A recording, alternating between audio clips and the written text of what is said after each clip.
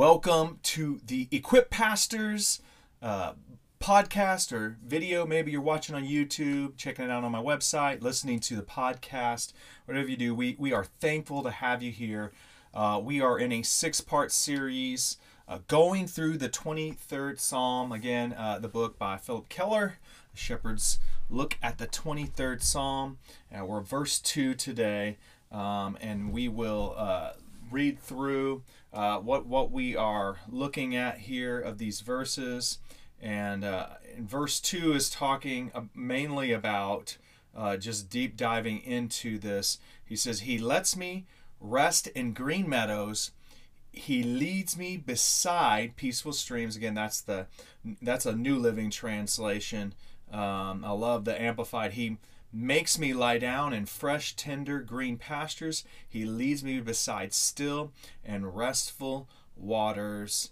As we're breaking this down here and diving into these things, getting some perspective from a shepherd's look and just some scriptures as we look at 4 here. "He maketh me to lie down in green pastures, and he leadeth me beside still waters," King James. There's just this picture here, both between the lying down and the stillness of a tranquility and a rest that God brings to us as his sheep. This tender grass, these waters of quietness.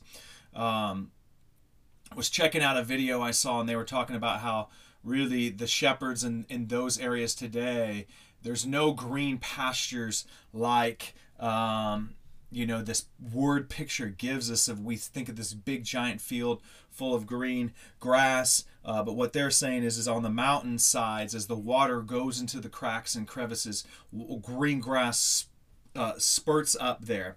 But you see here that in the mountain, the dew from the grass and just all these pictures that you hear. I love this peace, quietness, pause, reflection.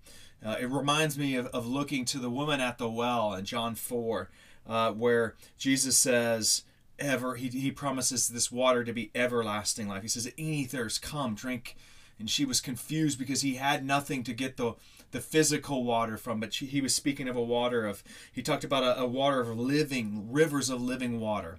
And this just gives us a picture of the Holy Spirit as our refresher, as our comforter, as our filler, as our rest. It points us to the 36th Psalm, verse 8, where we feast in the abundance of his house, that we drink in the river of his delights. In Psalm 46, verse 4, the river that's in heaven, it makes glad the city of God in the holy place. So you just see that the Holy Spirit in Revelation, he talks about he leads us to springs of living water, that the Lamb, that's such a great picture, that the Lamb becomes the shepherd. So we know that Christ was the Lamb slain for our sacrifice, for our sin. And so just great pictures here.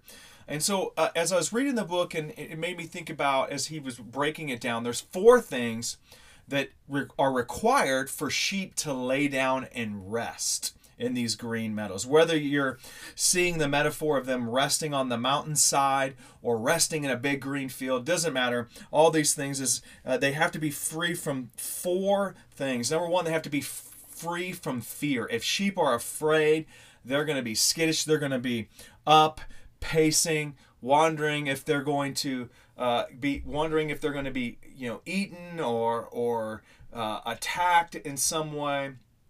But there has to be this freedom from fear, in the presence of the shepherd. Come on, the good shepherd, John 10:10. He's bringing safety. He is in control, so we can rest in him. That is 2 Timothy 1:7 says, "We have not been given a spirit of fear, but of power, love, and of a sound mind." The second thing is we must be free from friction. That sheep would fight one another. That just as chickens have a pecking order, there is a butting order to sheep, and they would fight one another to prove dominance And it sounds like some churches that I worked at where there was some fighting to prove dominance. And here's what I've noticed as being a church leader, coaching church leaders, pastoring and pastoring pastors, is that the more the church has their eyes off the shepherd, come on, the good shepherd, the more they get their eyes on the other sheep and they start fighting over silly things. When they get off purpose and looking in the direction that the shepherd is taking them in, that they start to look at the other sheep and they want to fight.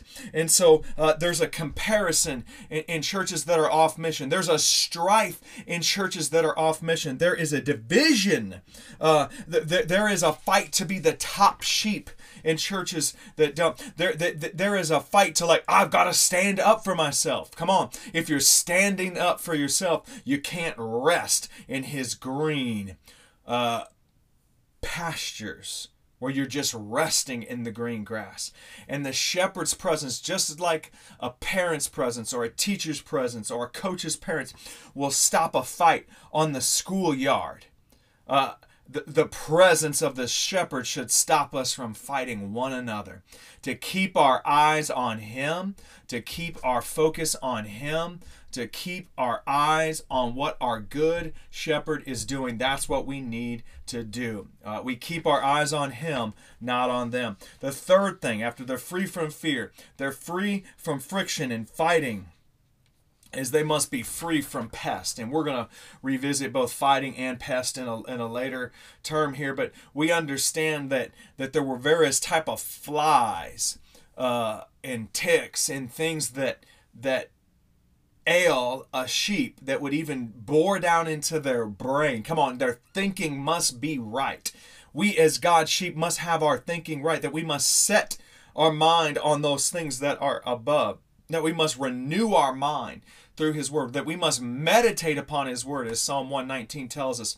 And over again in scripture we see meditating on his promises, meditating on his word, which simply means to just chew it over, like a sheep chewing over that grass.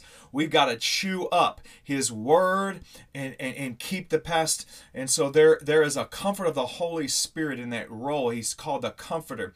And that they would use this oil. We'll get into that in those future verses that talk about applying the oil. They must apply the repellents. Our mind must be coated with repellents to keep the enemy at bay from us, so that we can rest in him, that we are understanding that.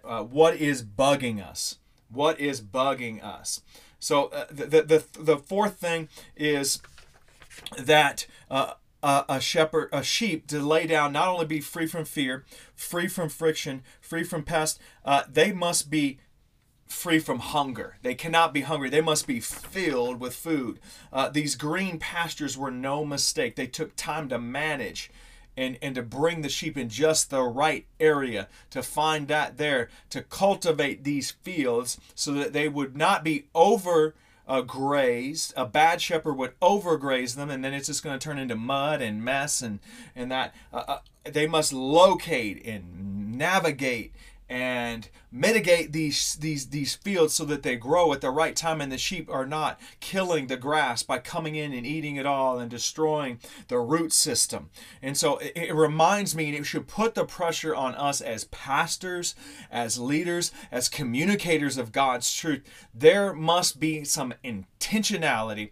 There must be some work. There must be some hustling. There must be some navigation and some wisdom that comes in sharing God's word with God's people. It's not by accident. We must work it. We must work it. We must put into place. And so this green grass is a color of green, means growth, productivity, richness, healthy, liveliness, being alive. And that is the picture that we get in these green grass. And that these sheep lying down, free from fear, free from friction, no fighting is happening, free from those flies and those pests, and free from hunger. They're satisfied, they're filled. They are not being bothered by anything because their shepherd is there and their shepherd is taking care of them. They're not trying to peck their way and butt their way and destroy others' mission. They're living on mission, keeping their eyes, and they are never afraid. They're walking in God's power, His love, and understanding and keeping their mind. You see just how all these are tied together. So good. And so he talks about the quiet waters, that the body of a sheep would be over 70% water, that the shepherd would be working to locate these waters, that this thirstiness talks about pursuit of God. That as we are pursuing God, we should be thirsty after Him. That we're drinking in it, we're taking it, we're accepting, we're believing. There's this picture in thirsting after righteousness. But he says these are still, deep, clean, pure, plentiful water sources. Their sources, they would get it from the dew on the grass and early in the morning. That would take some first things. That in order to be thirsty for the right things, you got to get up and put the first things first. That there's a well that they would bring water up from. And in the well, they would have to get in the well to dig that out, to bring it out. They'd have to go deep into the dark areas where it's dark and wet. And there takes some work to pull that out of there. There's some work to feed the sheep, to quench the thirst in your life. You will have to go deep into the things of God. And there's this springs that they would get through. It just gives me this picture of unseen sources. If you've ever seen like a spring of water that feeds into a river, that you can't quite find it from the surface. You have to get down there and find that. And I remember growing up in Missouri, floating on rivers that were spring fed, and you could feel the coldness that is just so frigid. Even in the 100-degree weather, the river would be cold because it would be refreshed from these wells coming up from deep in the earth, that it was so pure. And that these streams were also, they would get it from streams, so they're getting it from the dew that's coming on the grass. You got to get up early. This well, there takes work. This spring, there's unseen deep source of it. Are you tapped into the Holy Spirit? And these streams, they're flowing, they're moving. And again, he says, but quiet water. So they weren't moving too fast.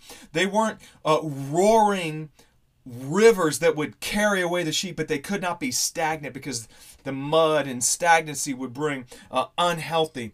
And so we've got to stay flowing and moving in the Holy Spirit. We've got to tap down into Him as our source. We've got to bring out the deep things of God, the work that it takes to bring that out of the well. And we have to put the first things first, just like the dew would happen in the morning hours to see that there. And so as we understand these word pictures of this greenness of the grass, you see, this is just, we may just gloss over this without understanding just the richness that God has for us in His Word. Well, thank you for joining me today for this podcast. Like, subscribe, share this, leave any comments, questions. I would love to get to those, and have a great day. We love you guys, and thanks for being listeners.